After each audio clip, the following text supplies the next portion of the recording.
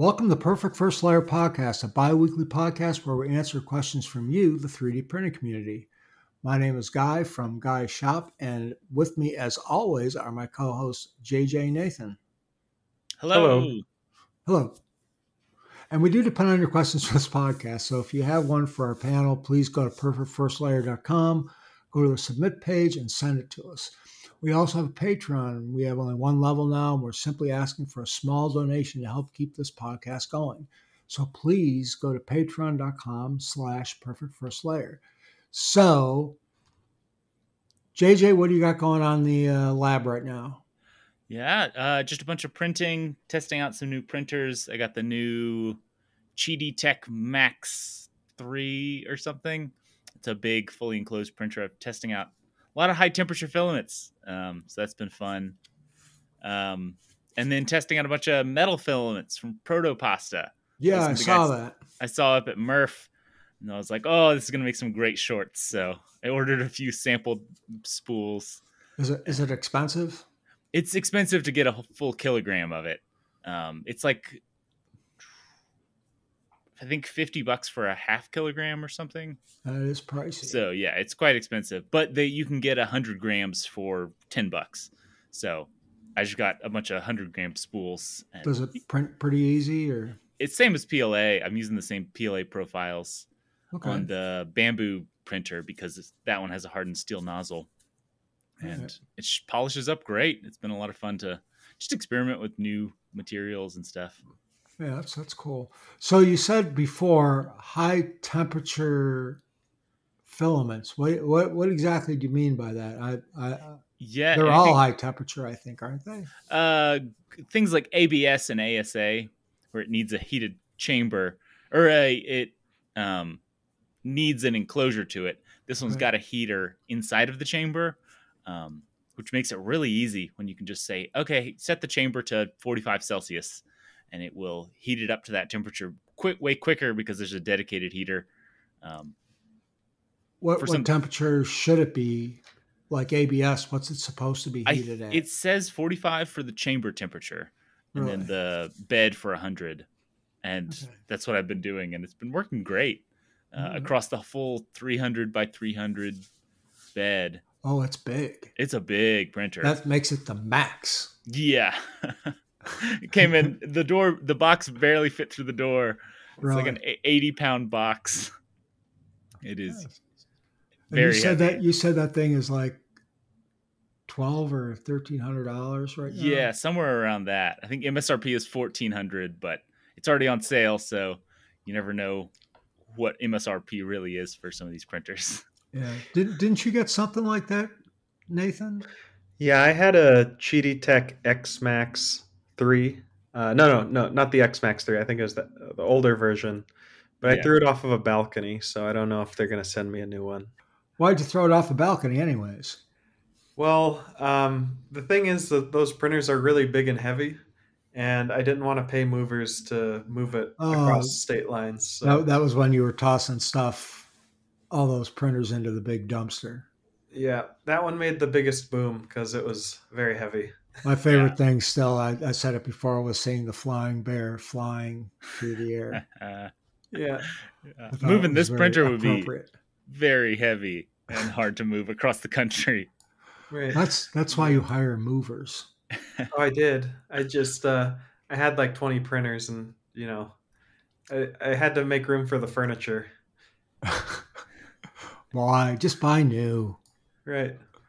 I know guys that move and they have their full shops like I do.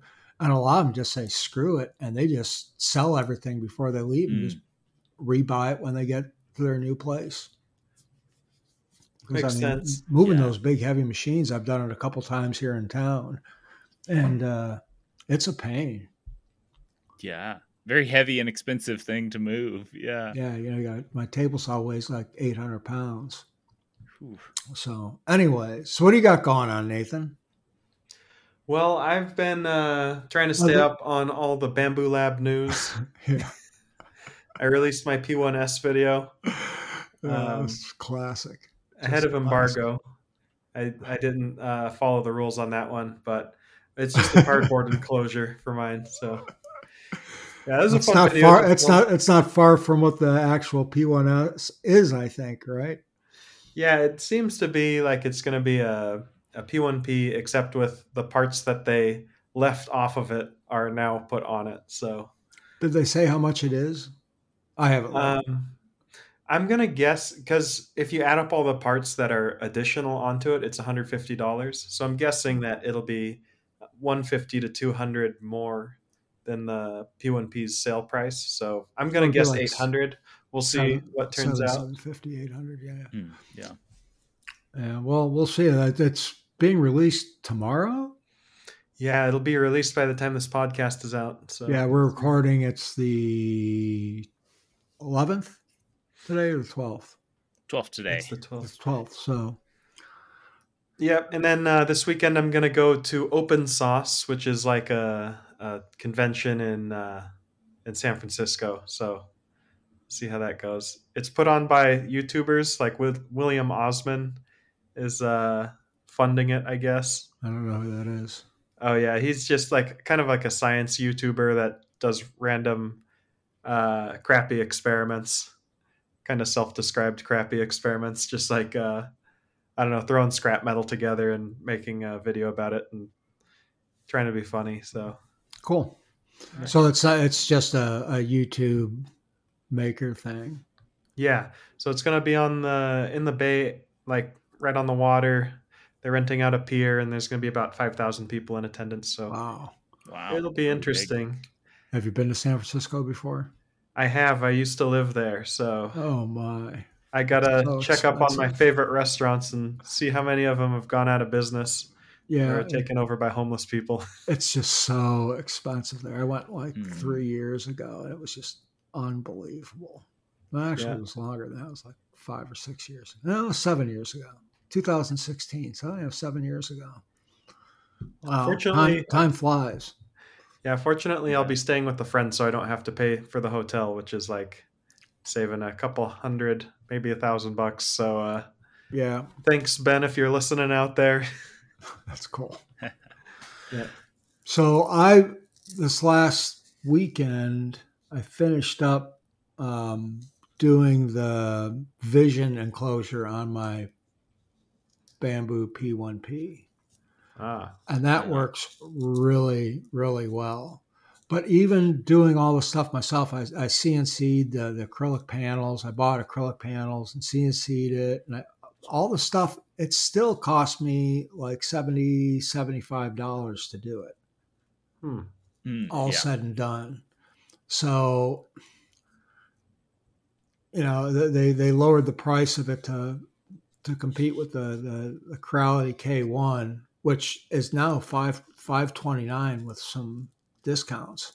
I've seen a couple places, but it's still, the bamboo is still $100 more, even though when they raised or lowered the price to get all the stuff on it that, especially like the enclosure, it still has almost $100. Right. Yeah. If you go the official route, it's going to be like $150 to $200 to get that enclosure, which seems crazy. It's like, or you can like just go some piece of the plastic. the cardboard box route.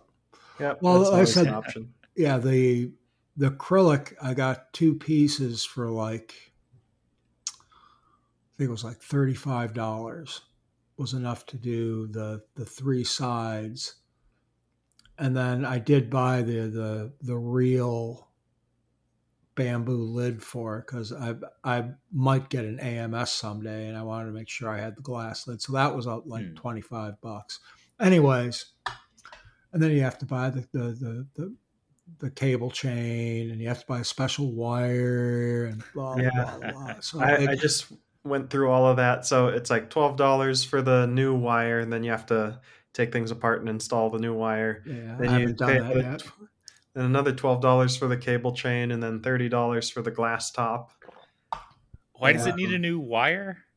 So apparently the old wire that they put on there is like really thin, and if you put it inside of a cable chain, it'll kind of wear through it. Oh yeah. Yeah, and once it the way those things work, it's flexing a lot in just one particular spot, and it's cheap. It's cheaper wire, and it's going to break.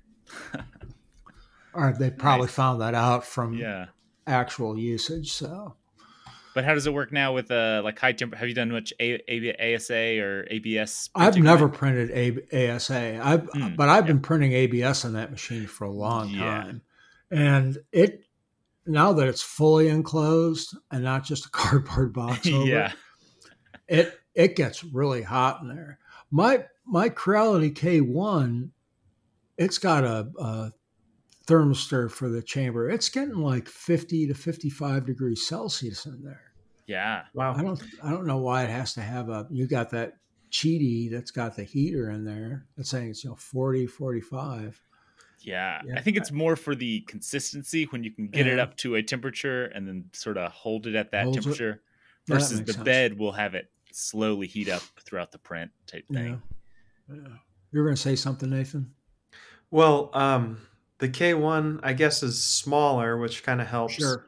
Hmm. And when you have the chamber fan on and it's blowing air directly on the heated bed, like that's going to be acting like a big space heater almost. Hmm. Does Yeah. that Cheedy X Max have a bed, like a chamber fan, like the Yes. Yeah. sideways A blowing? side mounted fan. Yes, it's got one of Yeah. those as well. Okay. Yeah. Cool. All right. So you guys want to get into some questions? I Yeah. suppose so. Suppose so. All right. So the first one here we have is from John. And he says, I have saved up enough money to buy a $200 3D printer. Can you give me a list of pros and cons of each printer and 3D printing in general? It's a pretty general question. So $200, I don't think it's really going to limit you quite a bit. What do you think, Nathan? Well, there's the old Ender 3s, but those are getting a little long in the tooth at this point. Yeah, I have a Neptune 4 in for review. I haven't opened the box yet, but I've heard good things about it so far, and I guess it's like 260, so it's a little bit outside of your budget. But that seems like a nice machine. I mean, the your friend when it comes to buying a printer is always going to be time. Like if you can wait a little bit longer, there's always going to be more printers coming out that are cutting the cost down even further. Um, if you have a hard limit of 200, I would say, I mean, a lot of the Ender 3s, the Ender 2 Pro, those are all within that price range. Um, yeah. But isn't some like those King runes? Aren't those around $200? Yeah, they've got some that are under 200. Yeah, Those they don't the ones under 200 I don't think have auto bed leveling, um, which is a bit of a disappointment for a new person. yeah, That makes it a lot easier for a beginner, especially. But they do make some great printers at that price point, but you just have to have manual bed leveling. yeah, yeah. There are some printers like at the just over $100 price point, and those ones, from what I've seen, there's not a whole lot of good options, like the Easy 3D K1 or something, or X1, and they're just like they're basically toys. So just look for something that's kind of like a serious type printer. Look up some reviews. I guess there's one that comes to mind, the Soval SV06. I'm Yeah, gonna I think check the they've got price on one that around one. that price. Yeah. Another big thing around that price is sales. A lot of companies are really competing around there. So if you can wait for Amazon Prime Day or this or that, they're constantly going on sale and competing around that price point. Yeah. $200 is fairly low. I mean, there's so many printers out there that are a little bit more than $200. I think, anyways, that are like in the 230 to 250 range, Mm-hmm. and they've got direct drive and automatic bed leveling and dual Z screws and all the stuff now. That's and they're fairly inexpensive. Right. You can get a pretty nice bed slinger for that price. So, Yeah, the one with the moving print bed. It's going to be hard to find a Core XY printer or an enclosed printer in that price range, but sure. yeah, you can get a really feature packed printer for that There's always just a little bit more. There's always the used market too. Yeah. You know, like on Facebook markets or Craigslist, there's always some. That's stuff. I've looked on Craigslist, and people there are very unrealistic on the price. I've Right. seen people asking for, you know, Ender 3 for $289. It's like, what? Are you serious? Or it's like, oh, that's what you bought it for, like 3 years ago. Yeah. It's a little weird. But looking right now, I pulled up on Amazon. The Sovol SVO6 is like $206 right now. Oh, that's a good price. Elegoo Neptune 3 Pro is $206 as well. I think those will be both great direct drive, auto bed leveling type printers. Yeah, that's true. The Elegoo Neptune 4 came out, so I'm sure they're going to be clearing out their Neptune 3s. Yeah, for a good price. Which I've had good experience with my Elegoo printer. Had good time with it. It's that big Elegoo 3 Max Super Pro, Max, whatever it is. Yeah, it's like big and slow, but prints well, so hard to compete. Yeah. I've never had an Elegoo printer, so I can't say one way or the other. But all right. Yeah. I hope that gives you a starting point, John. So this next question comes from Aaron, and it says, "Hey guys, I'm working on starting a 3D printing business. I only have one 3D printer right now, an Ender 3 V2. This was my first 3D printer, and I've learned a lot in the past 2 years with this. And I want something different, but I don't know what is the best second printer. I hate watching videos that people don't really care about how their print quality looks, so it makes it hard to choose my next printer when there are only a few people like us three here on YouTube who care about the quality of their prints. I'm looking for something with great print quality. What do you, JJ, and Nathan recommend? P.S. Love the show. You guys are doing a great job." So what do you think, Nathan? Well, thanks for mentioning me and JJ. I'm sure Guy doesn't feel at all left out right now because he doesn't care about print quality. No. Actually, he sent this email directly to my email. So he was asking me. He was like, what do you, JJ and Nathan? Okay. Yeah. So. All right. Well, in that case, it's not going to change my answer. Let's see. So if you just want print quality, I found that printers these days don't really have any better of a print quality than printers in the old days. Like at least when the Ender 3 V2 came out, that kind of represented like peak print quality for a low price. It's not super fast, but in terms of how the layer lines stack up and how good your part looks in the end, I found that my old prints that I was getting off of my Ender 3 V2 were like very high quality, even compared to what you see nowadays. And I think the Bamboo Lab printers come out with some really nice print quality, and they're printing at high speeds. But pretty much any printer that's going to be in that Ender 3 style, as long as you slow it down to 40 to 80 millimeters per second, is going to produce really similar print quality and just get you really good looking prints. But in the context of the question that he's going to start a 3D printing business, let's say a print farm. I mean, if I was starting a print farm, I don't think I would want, $200 or $300 printers. I'd want something probably a little bit better. I understand what you're saying, the quality, and I probably agree with that most of those printers in the $200 to $400 price range, the print quality is very similar, if not the same, in most of them. But is there any printers that you guys think that would be better to start with for a print farm? I think I don't know all that much about 3D print farms, but if I was doing a print farm, I would want fast printers. Seems like time is money, and you just want good quality out of those printers. So something like the Bamboo, the P1P, or the K1 seems like that would be a great way to make a lot of fast prints that come out at pretty good quality. Yeah.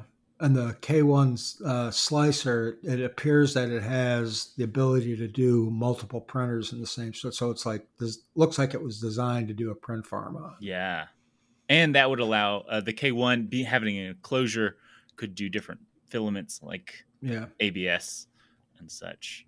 Yeah. You have any thoughts on that, Nathan? Well, personally, I haven't been having the best luck with my K1. I had to change the extruder out, so. And also my P1P has had networking issues lately, so I'm just like, man, these flagship printers aren't really offering flagship reliability. Yeah. So I'm like, yeah, it's tough picking out a printer that you need to be reliable, that you have to like count on for your business. From people that I've talked to, I know a lot of people use Prusa printers for their print farms. I'm just trying to think. It's like, for me, if I was trying to do something like start a business and print a lot of stuff, I would want to have like multiple printers so that I have backups in case one breaks down, then I can keep production going. But, having a compromise between printers that are fast and cheap and reliable, it's hard to pick one. Yeah. I myself, I'd probably go the Prusa route. Mainly because they are reliable as heck. They do print well, and everything on them is open source. So you can get any replacement parts really super quick. And you can print new parts for it pretty quick because they have, there's STLs for all their stuff. And I don't know if I'd get the Prusa. I mean, I know I've told you guys many times about my Prusa clone. It's like $350. You can go that route. Get spend $700 and have two Prusas, or close to what a Prusa is, anyways. Yeah, for sure. It's pretty much the same thing, and it works. The exact same way. It uses Prusa software, and it works really well. But if anything breaks on it, there's nothing really proprietary on it. Nothing. Right. You can just get linear rods from a host of different manufacturers, so it'll minimize your downtime. I talked to a lot of people at Murph that were using Prusa Minis as their main print farm machine, which I thought was really interesting. Yeah. Well, I think a lot of prints, those are like 180 by 180, I think. I think so, yeah. Yeah. A lot of your prints are, I use my Voron 0.2 quite a bit. That's 120 by 120.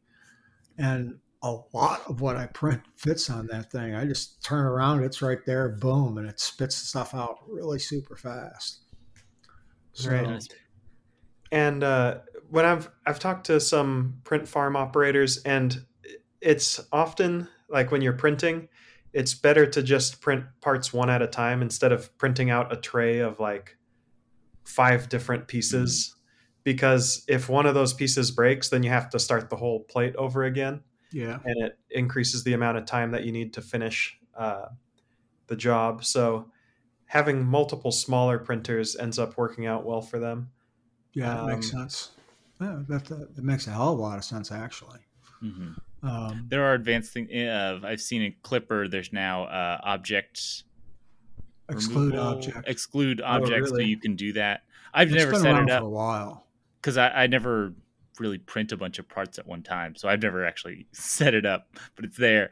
But if you were running a print farm and had several printers, that would probably take a lot of, you see one thing messing up, then pull up the web page and do all that. Like, I actually had that set up on my Ender 3V2 when I was printing out the parts for my Prusa clone, because I was trying to get as much on a single plate as possible.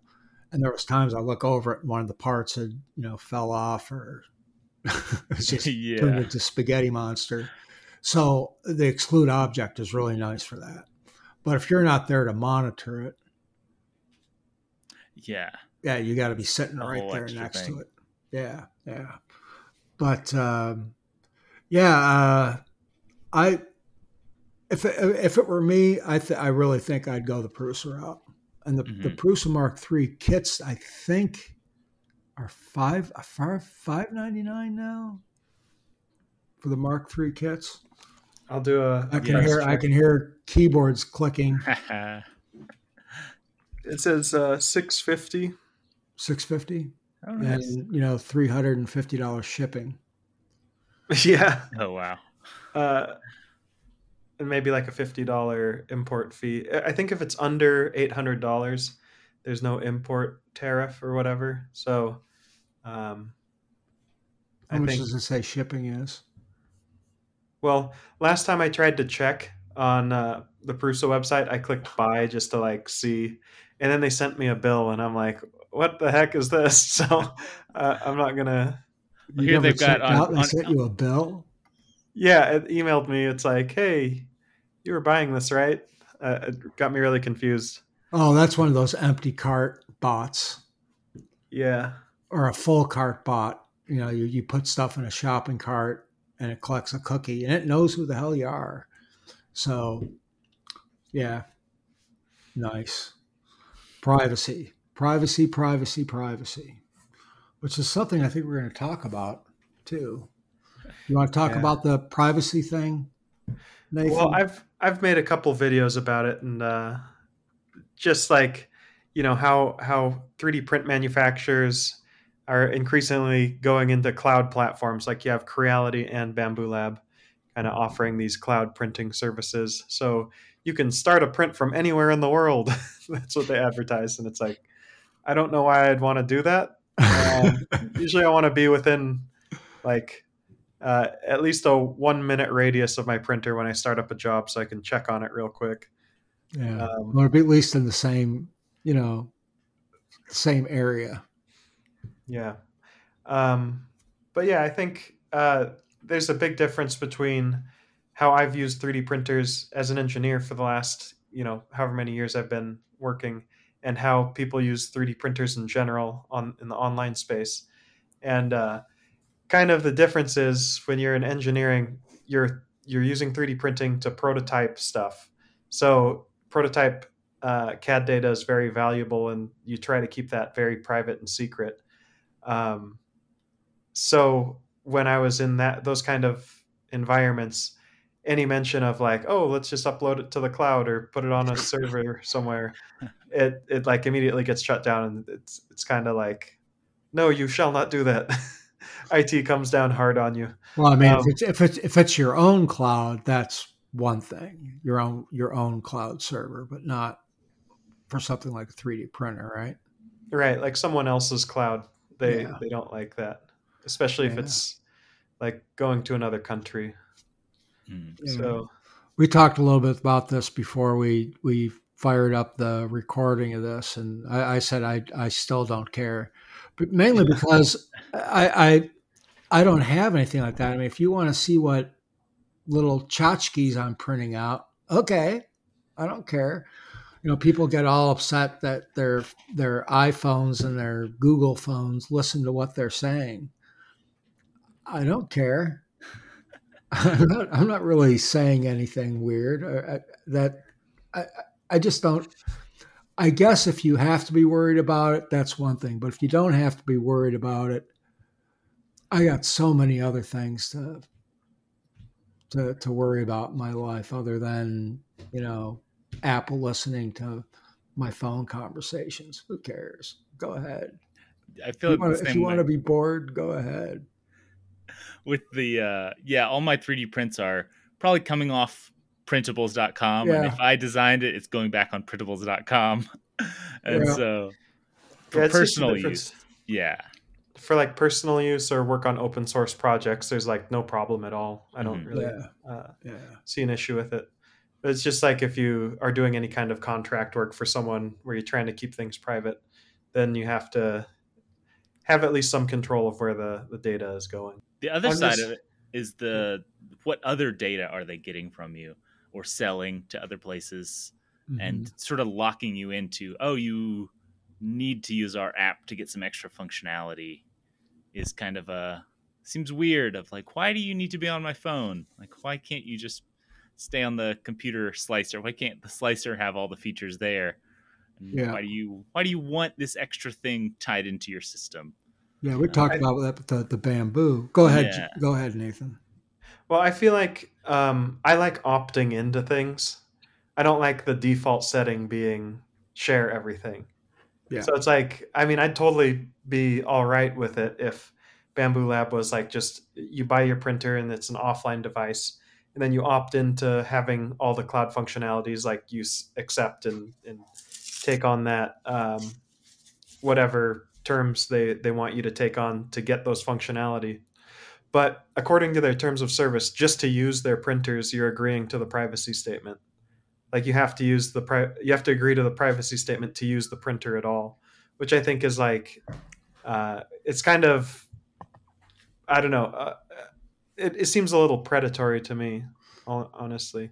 Yeah. Um, But for the most part, unless you're watching a Nathan Builds Robot video, nobody reads the EULA or the privacy statement Yeah. and user yeah, license agreement. Nobody reads it. right. I read it out of morbid curiosity. I'm like, all right, so what's actually happening with this CAD data? Am I assuming that it's there's shady stuff going on, but it's all fine? But no, if you actually read it, they're collecting a lot of data. They're collecting your 3D model data. They say they won't redistribute it, but they also say if they're required by law to, turn over your data, they don't need to ask you for permission. So it's like, man, there's a lot of loopholes in there. But Yeah. the one thing I didn't like about I mentioned last week or last episode that I couldn't bind my printer to my phone anymore. So I was using the LAN only. So there was no privacy issues there. However, there was functionality that didn't work, which is updating your printer. It Yeah. just, Right. you can't update it. You couldn't update anything on it unless you were bound to the Bamboo cloud, which I think kind of sucks. I don't Yeah. agree with That's a that. whole like leaving you out of new features just because you're not tied to their system. It's Yeah. kind of weird. I think they're working on being able to flash the firmware over like USB or through the flash card, like everybody else, all the other printer manufacturers have it. It's just like a really weird feature to leave out of a printer because it seems like when you're developing those boards in house, you'd probably flash the firmware on there with a hardwired connection or an SD card or something. Yeah. So it's kind of strange to ship printers that have to be connected to the cloud to get the updates. Yeah. So I Doesn't mean, make it's sense. like I don't know if it's like intentional. I guess one advantage of it is, let's say Bamboo Lab is distributing those printers to other companies to then sell to other people. If you can't flash it in with the hardware, like when you have possession of it, and just put whatever you want on there, that might actually be a little bit more secure than forcing you to connect to a verified server and then get the updates that way. So I don't know. These are all network security, cybersecurity problems, and not my area of expertise. All I know is cloud bad. Yeah, I still don't understand. I understand all that, but I still don't understand why you have to be on their cloud to get update. That just doesn't make sense to me. Right. Anyways. All right. So I got another question. You guys ready? Yes. Yes. Yeah. We got in the weeds a little bit. Sorry.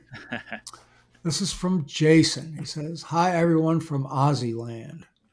I assume that's Australia, or is that Birmingham, England, where Ozzy Osbourne is from? Anyways, I have a Creality CR10S Pro V2, and it hasn't been too bad for a first printer. Mind you, it's Creality. Has Has any of you used this particular machine? There aren't many reviews on it. And the other thing is, how do you know when to change the heater? This is basically the bulk of this question here. And the other thing is, how do you know when to change the heater cartridge outside of just not working? Because my machine seems to be sensitive to the parts fan blowing on it. And it's still a stock machine. Thank you for the great podcast. Been learning plenty off of it. Jason. So what do you think, JJ? Yeah. The heater cartridge seems like it shouldn't need to be replaced until it stops heating the hot end. Um, that's been my general go-to rule on Yeah, heater cartridge if it changing. works, it does one of two things: it works or it doesn't work. Yeah. If you're changing Yeah, out the whole hot end assembly, that's a time when I've changed them out before, um, upgraded them or this or that. Yeah, But in general, it keeps working. yeah. yeah. I I've haven't. replaced entire hot ends, but the heater cartridge is still the same one that Yeah. came with the printer. In most cases. Yeah, the I guess one thing you could check if you really wanted to go and diagnose it, if you take the heater cartridge off, you can measure the resistance and see if that has Mhm. changed from its nominal value. It's like a slight possibility that something might have gotten messed up there, and now the resistance went up and it becomes a weaker heater. Yeah. But it seems unlikely to me. I, Um, I would think the only reason to really change your heater cartridge, other than it's not working, is that sometimes you can get higher wattage ones which will heat up faster than Mhm. the one that came with it, especially on a Creality. But you can also go with those ceramic heater cartridges too, and that might be a good just if you're in a real hurry for your hot end to heat up. It's amazing how fast those things heat up. Yeah. They're crazy. the other thing is if you have the the silicone sock taken off of the hot end, that can sometimes cause the part cooling fan to cool the hot block down. Um, so like that, just Hmm. that little silicone sock. I thought the silicone sock was to help prevent plastic from sticking to the head. The Yeah, it's a little printer. bit of both. A little bit of It both. also acts like a little bit of insulation. It acts as like a sock. Hmm. Yeah, keeps your toes warm. What do you guys think of those ceramic heater cartridges? I know Well, JJ's a fan. Huge. They're amazing. They're so great. I think that's one of the biggest technology changes on 3D printers in a while. Yeah. yeah, except your first one you had issues with, right? Yeah, the first one was horrible and It was like you got a caught. 12 volt, right? Yeah, or it's a 24-volt one, but it came with a little boost converter, and it just caught fire. That's And I pretty was hot. like, "Oh, that's fire in my hands right now. That's not good." So that was a very negative video I made. I've thought Um, about replacing, a couple of them here and there on my printers to that, mhm. but it's like, it's okay. So instead of taking a minute and a half to heat up, it'll do it in 45 seconds. Woohoo! Yeah, it's a minute per print. It's not. Yeah, It's not something to fiddle with. I am getting older, and time is precious to me. But I'm really not that much worried about Yeah, saving an Right. extra minute or so. Yeah, especially when you're still waiting for the heated bed to warm up for Yeah, the for 2 to 5 minutes it takes. yeah. Um, one thing about the ceramic heaters is they're a little bit safer. Like if you end up with a Mm, situation where the power is stuck on 100%, it'll kind of lower its wattage automatically, just through the magic of the resistance changing. Versus the the metal cartridge style heaters, those can get hot enough to like melt the whole hot end. I've seen pictures of that yeah, where it actually liquefies the aluminum and it falls out. Aren't yeah, those? I'm not a electrical expert by any stretch of the imagination, but aren't the heater cartridges that come, the little slide-in ones? Those are just big resistors, correct? Yeah. yes, yeah, Do the ceramic heater cores work the same way? Are those just pretty much. big Yeah, it's a resistors? resistor in a circle around. Okay, it's wrapped Yeah, around. Okay, all right. Yeah, and they're called a PTC heater, like a positive temperature coefficient. So as they get hotter, the resistance goes up, and that helps limit mm, the power delivery. yeah. Okay. Another thing, back to the question, was the a PID tuning on it. Not sure the Marlin implementation on that printer, but running a PID tuning can help. It could be out of tune or something if you're having issues with like heat fluctuations during printing. Running a PID tuning at whatever temperature you're usually printing at. So if you're normally printing 210 or 205 or whatever, run that PID at that temperature. Can help with fluctuations to keep things a little more stable. Can you explain PID tuning for the folks at home that might not know what that means? So it's an advanced control thing. Proportional integral derivative tuning. That's what PID stands for. I'm impressed you knew what it stands for. I remembered things from. It basically keeps things accurate. So it's pretty advanced. You can look into it, but simple version is it keeps it accurately tuned to that level, so it won't overshoot when it's heating up, and it won't have huge fluctuations to it. Yeah, is that a pretty standard thing even on Marlin? Yeah, software they're all configurations. Pretty much all running PID tuning now on the bed and hot end. But I mean in the menus, the software. Yeah, you can run a M303 or something. Oh, okay. So it might be in the little screen on that printer, or it might be a Marlin command you have to send to it. Okay. I haven't done it in Marlin in a while, so I'm not sure. So that may be something you have to Google, Jason. Yeah, I would Google that one. Yeah. Any further words, Nathan? Well, I think it's a simple question with potentially dozens of answers. So you need help. All right. Get some help. All right. We'll try. All right. That's true. Nathan wants to also talk about today where we all think 3D printing is heading, where it's going in the next, let's say, 5 years. Oh, 5 years is an awful long time. I don't think my crystal ball's big enough to see all that. But at least, the next 6 months to a year. Okay. I'm kind of thinking like, man, have we jumped to the shark as an industry? Like, have we already made the fastest, all these speed printers, like what's next for 3D printing?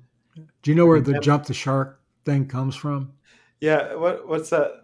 It's an old Happy Days show where Fonzie jumps a shark when they're in California. Anyways. Yeah, I kind of feel like fast Core XY machines are kind of like the shark.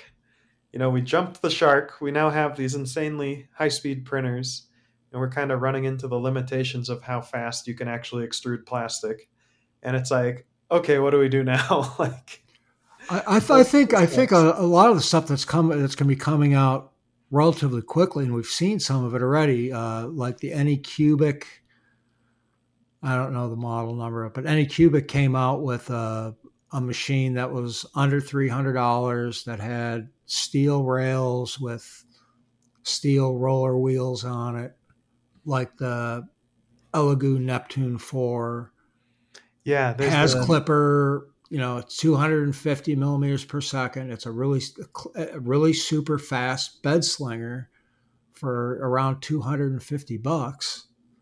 And I think there's going to be a lot more manufacturers are going to start doing that. You're going to see a lot of printers in the $250, give or take $20 price range that are going to really start to promote the speed of their printer. Yeah, but they've made all these bed slingers. I mean, so there's your Core XY machines that are very fast, enclosed, high speed. They're also expensive. $600 to $1,200. Then you've got your bed slinger class of printers that are like, $200 to $400. Let's say $200 to $500, and they're getting extremely fast now. But now they've almost reached parity where they can all print 250 millimeters a second. And it used to be like every year we'd have like a gradual increase in speed with new innovations that come out. But now it's just like, okay, we can't push plastic through the hot end any faster. Yeah. So, we're going to hit a delta as far as how fast they can go. But then again, you see these guys like that 24/7 printing on YouTube. That's, it's just printing at It's finding outrageous ways to Right. always make things faster. Yeah. It's But like you just is think that it can't really go faster. printing? That's not really printing, though. No, it's just a If big the blob. technology, if it can go there, and then the next thing is he makes it print at that. Moving there is one thing, and then printing there is But he does two. print there, but they're just like blobs. Yeah. Right. It's a benchy shaped blob. That's not where real printing is going. Like No, I it might be agree. a sneak peek of how fast we can possibly go in the next year or two, but Mhm. I think that the you look at like the Anycubic and the Elegoo machines, and the kinematics haven't changed on those printers. They just Yeah. have more powerful cooling.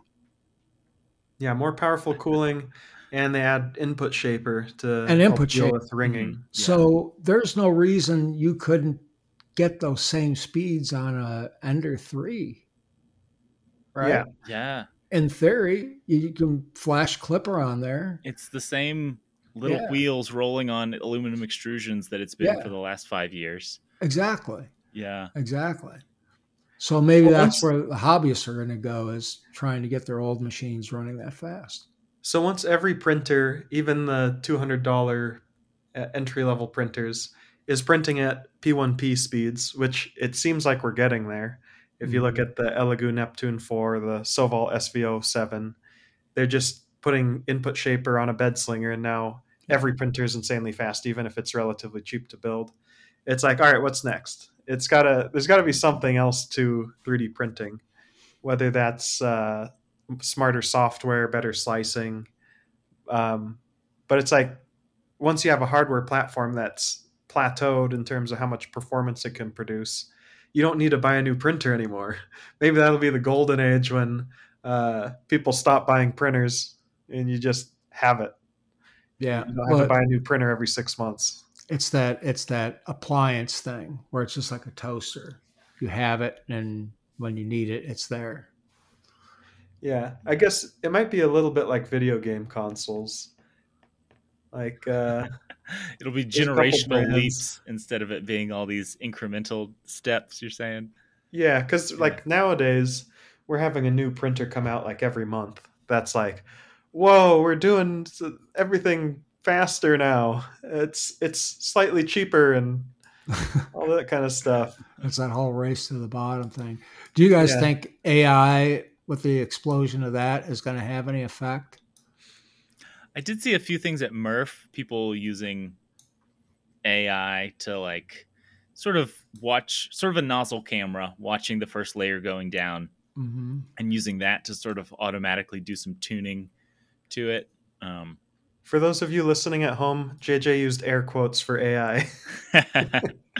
I use AI. I think AI is one of those overused buzzwords right now in the world that every company will slap that onto anything that a computer did. It's like, oh, Yeah. it's artificial intelligence, when it's like, I Well, mean, that's just a computer doing a thing. something I watched at Murph was they have this HueForge software which lets you basically 3D Yeah. print a color picture, but they're feeding it inputs from an AI image generator. Hmm. So you're like, I want a stormtrooper walking through a desert valley in a watercolor style, and then they feed that into HueForge, and then you 3D print out a really cool looking image That's that pretty looks like it's cool. That's cell pretty cool. shaded. Yeah. So there's a lot of stuff. I guess like the 3D modeling side of things could have Yeah. some Yeah. AI stuff. And going that's on. that's really what I was referring to. I mean, would that help with some software? So imagine a world. Imagine like having software, a slicer, and you could just, it's got artificial intelligence. You type in that I want to print this thing, whatever it is, and it models it, slices it, sends it to your printer, and you really don't have to do anything.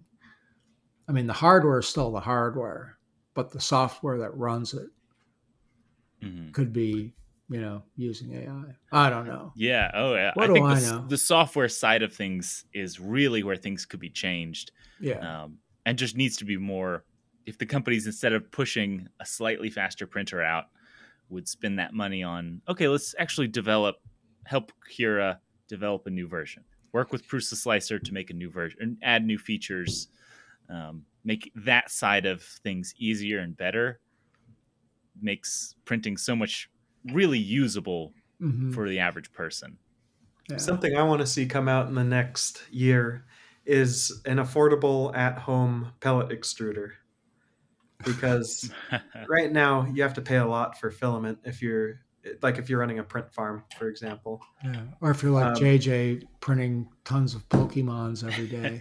They're all small and hollow. I really don't go through much filament. I'm just teasing. No. I get it. It's just a funny thing that I am printing constantly, but it is interesting how little filament I actually How much filament? Yeah, how much filament do you go through in a week? Maybe one spool. No, not even a spool. Maybe it depends on what I'm doing. Depends on if I'm printing one big thing that could go through 500 grams or so at one time, but most things are under 100, so maybe 700. Yeah. All right. Yeah. Well, I think that's going to do it for the show. And thanks, guys. That was pretty good conversation there. And remember, we really need some questions and participation from the audience. That's you folks out there listening. So make sure to go to perfectfirstlayer.com or email us at perfectfirstlayer@gmail.com. All right. And on perfectfirstlayer.com, go to the submit page and ask us. So Nathan, why don't you tell everyone where you can be found? I'm Nathan Builds Robots on YouTube, and I just recently started trying Twitter. I'm at Nathan Builds. It's a horribly toxic place, but Oh, it's horrible. It's horrible. Who knows how long I'll be on there, but I'm there for now. Yeah. And JJ? And I'm just on YouTube at JJ Shankles. All right. And I can be found at Guys Shop on YouTube or any social media Guys would shop. You can find me. All right, guys. So we will talk to you in a couple weeks. All right. Bye. Bye.